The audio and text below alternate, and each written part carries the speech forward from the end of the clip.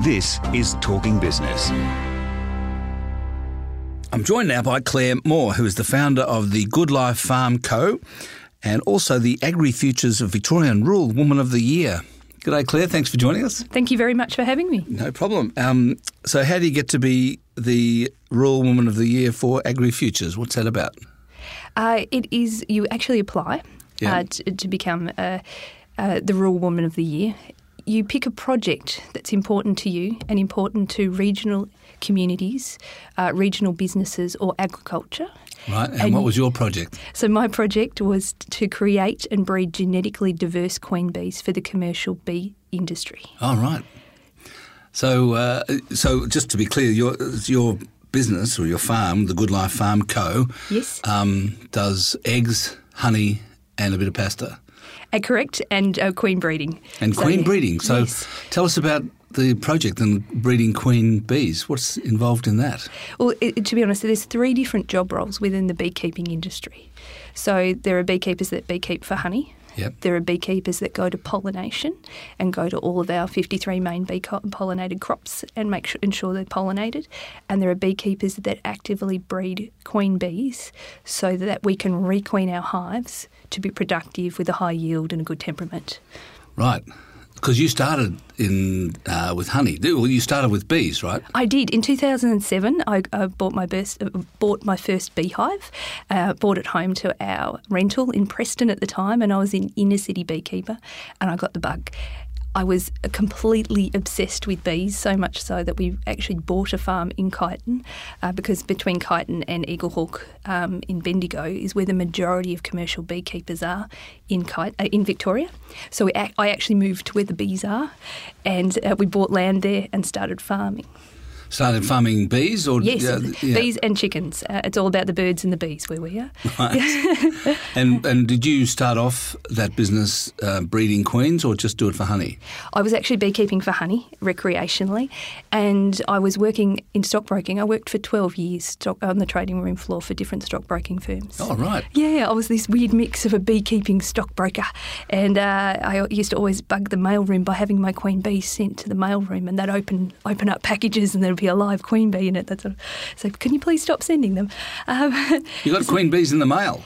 Australia Post is the largest mover of queen bees. Yeah, you actually put them in little cages with other workers. So you find a queen bee, you get workers from another hive, put them in with the queen, put a sugar plug in it, and then you compost it anywhere in Australia or actually the world. A sugar plug, they eat the sugar? Yes, they eat their way out. So you put the queen into the new queenless hive, and the bees will eat from one end and the queen and its workers will eat from the other. And by then they would have got used to the queen's pheromones and accept her. Goodness. Yeah, so we post bees all over the world. So, what's involved in breeding queen bees? How do you do that?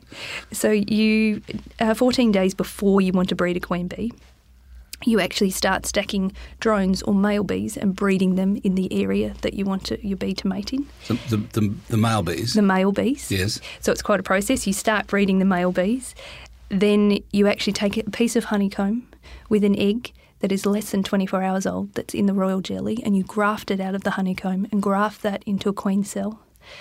And then you put that into a hive which you've made queenless, so the bees, they don't have the pheromone of a queen anymore. They'll actively start converting that egg by feeding it royal jelly into a queen bee. And you know the day that queen bee is going to hatch, so you take the queen bee that's ready to be born out of the hive and put it into a nucleus hive that also doesn't have a queen in it. She'll be born, she'll fly out, she'll take her mate in flight and come back to that nucleus hive, fingers crossed. Doesn't always work out that she comes back. Sometimes she dies when she's out mating. And then you have a mated queen bee, which is then marketable and you can export it to the world. You can sell it anywhere in Australia. You can only sell a queen bee once she's been mated. You could sell a virgin, but mostly you want mated queen bees. It would be very rare to do that, I suppose. But also, what does it mean to be? What do you mean it's mated? You mean that it's been impregnated already? Correct. Right. Yes. So she'll fly out, and then she'll meet the drones, and then she'll mate somewhere, all of the research is changing all the time, but they'll say anywhere between about 3 and 30 males in that one flight. She'll collect all the semen. She's busy. She's very busy, yeah. She'll collect all the semen that she needs for her laying life. She'll take it back. She'll mix Oh, so she gets all the semen she needs for the whole life? Yes. In Right. that one mating flight. Wow. Then she'll bring it back and she mixes it inside her body and expels what she doesn't need. And then she uses that to lay for the rest of her laying life. And so an egg can be converted into a queen bee? Yes, it can. Early enough, it can be converted into a queen bee. And the queen actually has the choice whether to be able to create a male or a female. She can determine whether to fertilise it or not and create a worker bee, a female, or to be able to lay the egg direct and that will become a drone, a male. And do queen bees run the hive? Yes, they do. They have pheromones and they spread that pheromone out to the rest of the hive. And as long as the queen's spreading that pheromone out, all is well in the world. But if the pheromone isn't there, then the bees will actively start taking those eggs that are less than 24 hours old and converting them into a queen.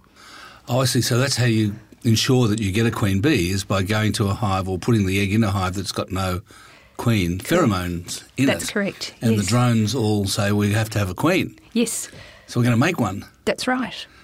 Huh. Yes. So I'm at that stage now, but I want to push it further and learn how to artificially inseminate honeybees. Oh, right. Are we doing that now? Yes, we've been doing it since about, I think, the 1960s. Huh. Yes. So do you make much money from... With very little instruments. Yeah. Do you make much money from selling queen bees? I'm about to find out, but yes, it is quite lucrative. And if you do have good genetics, a good queen bee can sell up to $1,500 for one bee. What makes it? How do you know it's a good queen bee? What makes a good queen bee? Genetics. So you actually breed into your bees the genetic traits that you want. Right. So you want them to have, if it's for the commercial industry, you want them to have a high yield of honey. You would like them to be good pollinators. You would like them to be docile and easy to work, so that it's pleasant to work with them.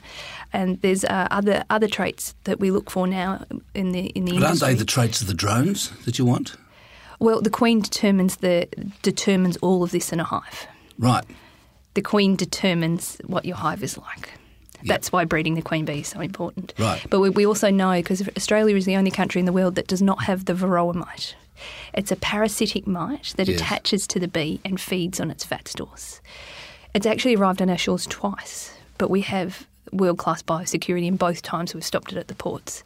But we know that if we can prepare our queens and have more hygienic queens, they keep a cleaner hive, then we know that those bees will actually cope better to pests and diseases and potentially varroa when it does arrive. Because varroa is decimating some of the bee populations, is it not? Yes, very much so. And at the moment, we don't have enough bees for pollination. We're short, very short. Globally or Australia? Australia. So, for example, Victoria holds 68% of Australia's almonds. The almond industry has predicted how many hives they will need to be able to pollinate the almonds going forward. Right. We are 110,000 hives short for the 2025 target. Sounds already. like a business opportunity. Yeah, very much so, which is why we're looking at setting up an educational... But that means you need 110,000 queens. Yes. Huh. Correct. But that's Times $1,500. Yeah, well, $1,500 is a very, very, very expensive bee, but it's usually around the between $20 and $40 mark for a queen bee. Oh, I see. Right. Yeah, that's especially on large scale. Correct. Your garden variety queen bee, yes. But that's just the almonds. There are another 52 main bee pollinated crops that are also short at the moment. Right. And we just don't have enough hives to go around. And this is pre-varroa. So the varroa mite hasn't even arrived yet, and we don't have enough bees to be able to pollinate our crops. Right. Okay. Well, we better get on the bike. I know. I better start breeding more. Yeah. You Or better. start breeding. It's the very start of my We project. haven't even got on to the rest of your business, which is eggs. Correct, yes. Chooks. Yes. You got 1,200 chooks. That's correct, yes. And I love the fact that you you tow their hen house around the field. That's right. So they don't have to walk too far. It's on skids. Yeah, we on skids. we ski them around the paddock, except for the winter when they get a little bogged in. It's quite difficult to pull them out. So they're actually free range. I mean, I've seen pictures of. I watched the video. Oh, did you? I did, and they're free range, all right. Our coops don't have doors. They can sleep outside with the Maremas if they like. I think pastured is actually, in my view, one level higher and one welfare standard higher than free range. So the free range classifications can still be very large sheds with doors that open, but they do get locked in, and they do and for periods of time. But our chickens is free to go wherever they want, whenever they want. But you don't sell your eggs in shops, is that correct? Or we sell in a few shops, but mainly we determined very early on that if we were going to make it as a farm as small as we are, we will have to look at alternative economies to be able to sell. So selling at farmers markets through the Victorian Farmers Market Association, we do 4 to 5 markets a month, which is fabulous. We're also looking at setting up a buyers group to be able to drop to certain hubs, and people will subscribe to buying our eggs for a 3, 6 or 12-month period and then go pick up from the central hubs. And so far the demand for that's been very strong. So, yeah. Although I must admit the drought is affecting us quite a bit at the moment. Our feed costs have gone through the roof, but egg prices haven't followed. There's a cap on what people are willing to pay. So you're unable to pass on the extra cost, is that what you're saying? Yes, very much so. So our feed costs have gone up 100%. Jeez. Yes. And there wasn't a Victorian harvest to speak of, so we've had to go to South Australia and Western Australia to get grain. Well, I take it you're having to supplement the pasture with extra feed that you're buying in. That's right. Yeah. So only pastured chickens can only eat about 30% of their diet can be grass. They do need other supplements to be able to keep them going. So do you make more money from bees or chooks? At the moment, chooks, but hopefully in the future, bees. The future being queen bees? Yes, that's correct.